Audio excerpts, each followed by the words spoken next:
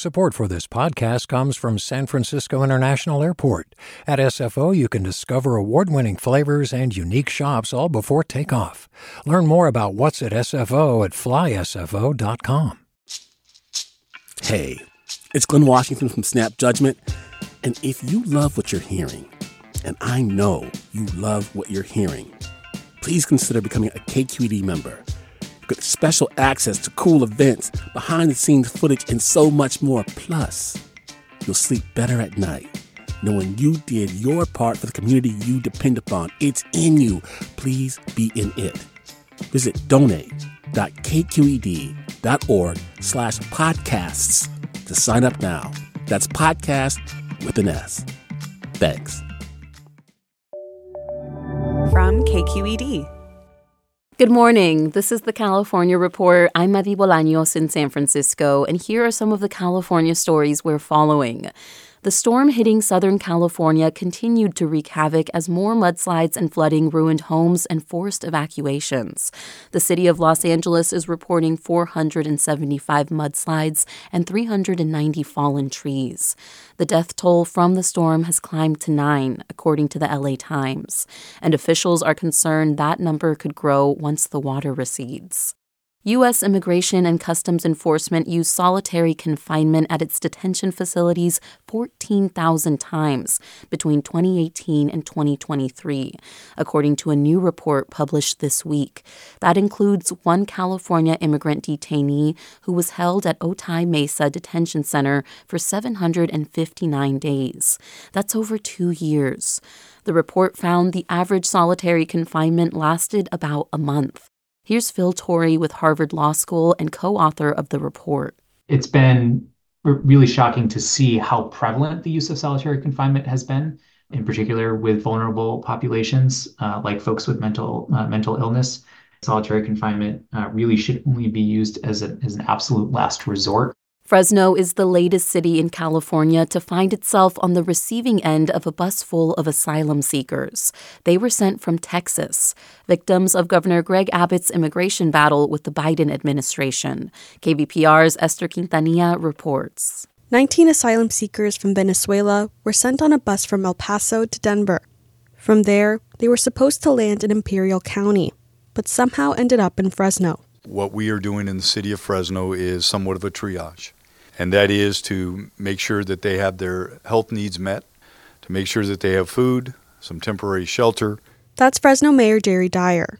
He says the city is hoping to help transport the group to their destinations. Meanwhile, local nonprofits are providing resources and legal assistance. Dyer said the issue is much larger than politics. What we're dealing with are the symptoms of a broken immigration system. Since 2022, the state of Texas has transported thousands of migrants to, quote, sanctuary cities in blue states. The state says it's to cope with the large number of people arriving at the southern border. But critics, including Governor Gavin Newsom, say it's a political game. For the California Report, I'm Esther Quintanilla in Fresno. Hi, I'm Sasha Coca, host of the California Report magazine. Every week, we bring you stories about what connects us in the giant, diverse Golden State. Because what happens in California changes the world. I love this place. We were once seen as like the place to be, California.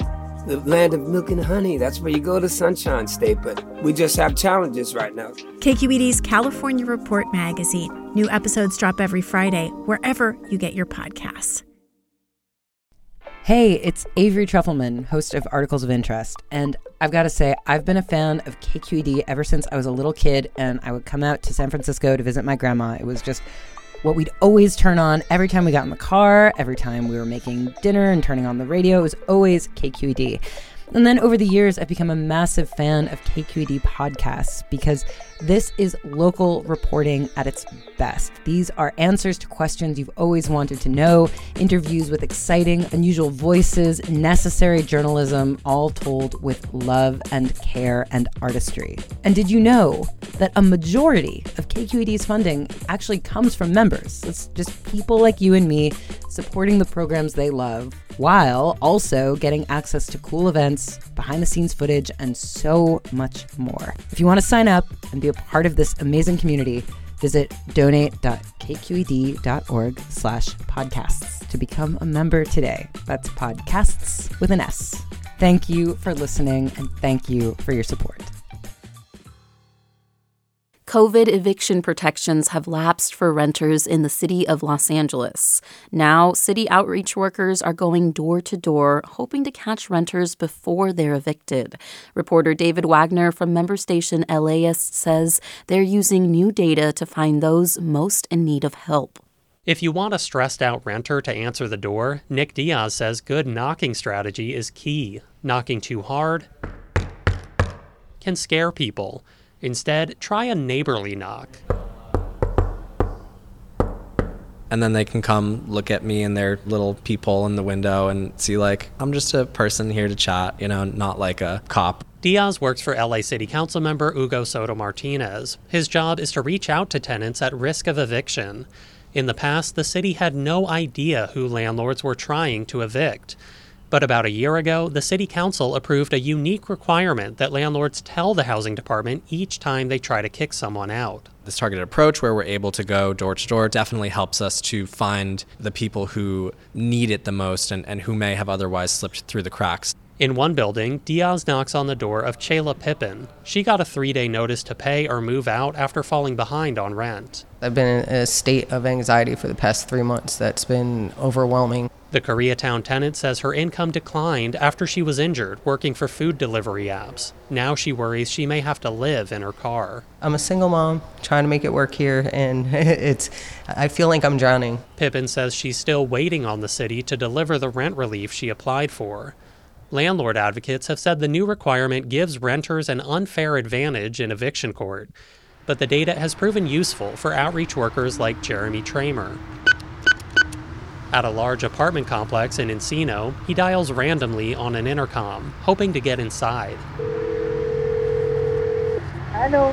Hi, my name is Jeremy. I'm with the office of your LA City Council member, Nithi Raman, and I have some tenant rights information that I was hoping to drop off in the building. Would you be able to buzz me in?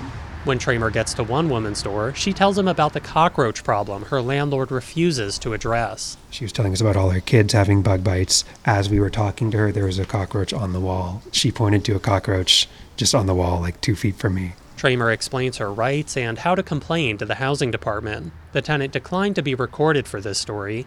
Tramer says her experience is all too common. It's discouraging that there's just cases like this and that we're not going to get to everyone. Some people aren't home. Others are reluctant to open the door. LaBamba Jackson with the nonprofit Mayor's Fund for LA says the goal is to reassure tenants that they don't have to face an eviction alone.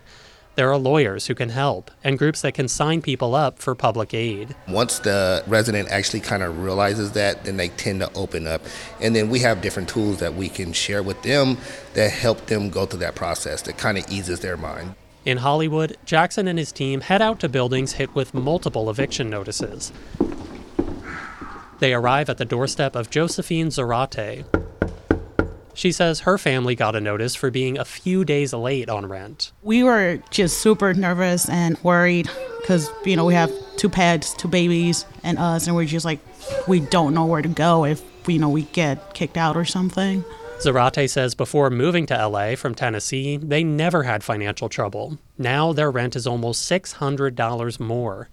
She's worried about the future, but feels a little better after meeting these strangers at her door. At first it was a little intimidating, but after they started talking about what they do, it just made me feel a little relief, there is help for tenants. Zarate says her family is all paid up for now, but with money still tight, she's relieved to learn where to turn for help. For the California Report, I'm David Wagner in Los Angeles.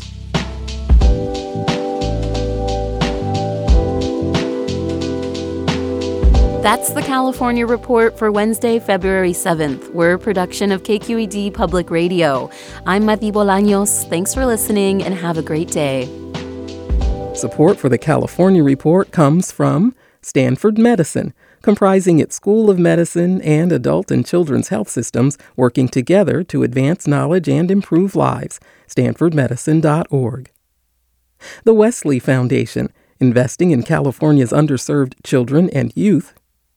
And Eric and Wendy Schmidt, whose philanthropy works to create a cleaner, healthier, more secure world for all.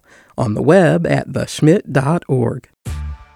Hey there, this is Brittany Luce from NPR's It's Been a Minute. KQED's podcasts like The Bay, Bay Curious, Mind Shift, Right Nowish, and more all tell the stories of the Bay and beyond with reliable, human-centered journalism. They aim to inspire, make you think, entertain, and expand your understanding of the place you call home. Here's how you can support podcasting at KQED. Showing your support is easy, and you can join Brittany in supporting KQED Podcast too at donate.kqed.org/podcast. That's donate.kqed.org/podcast.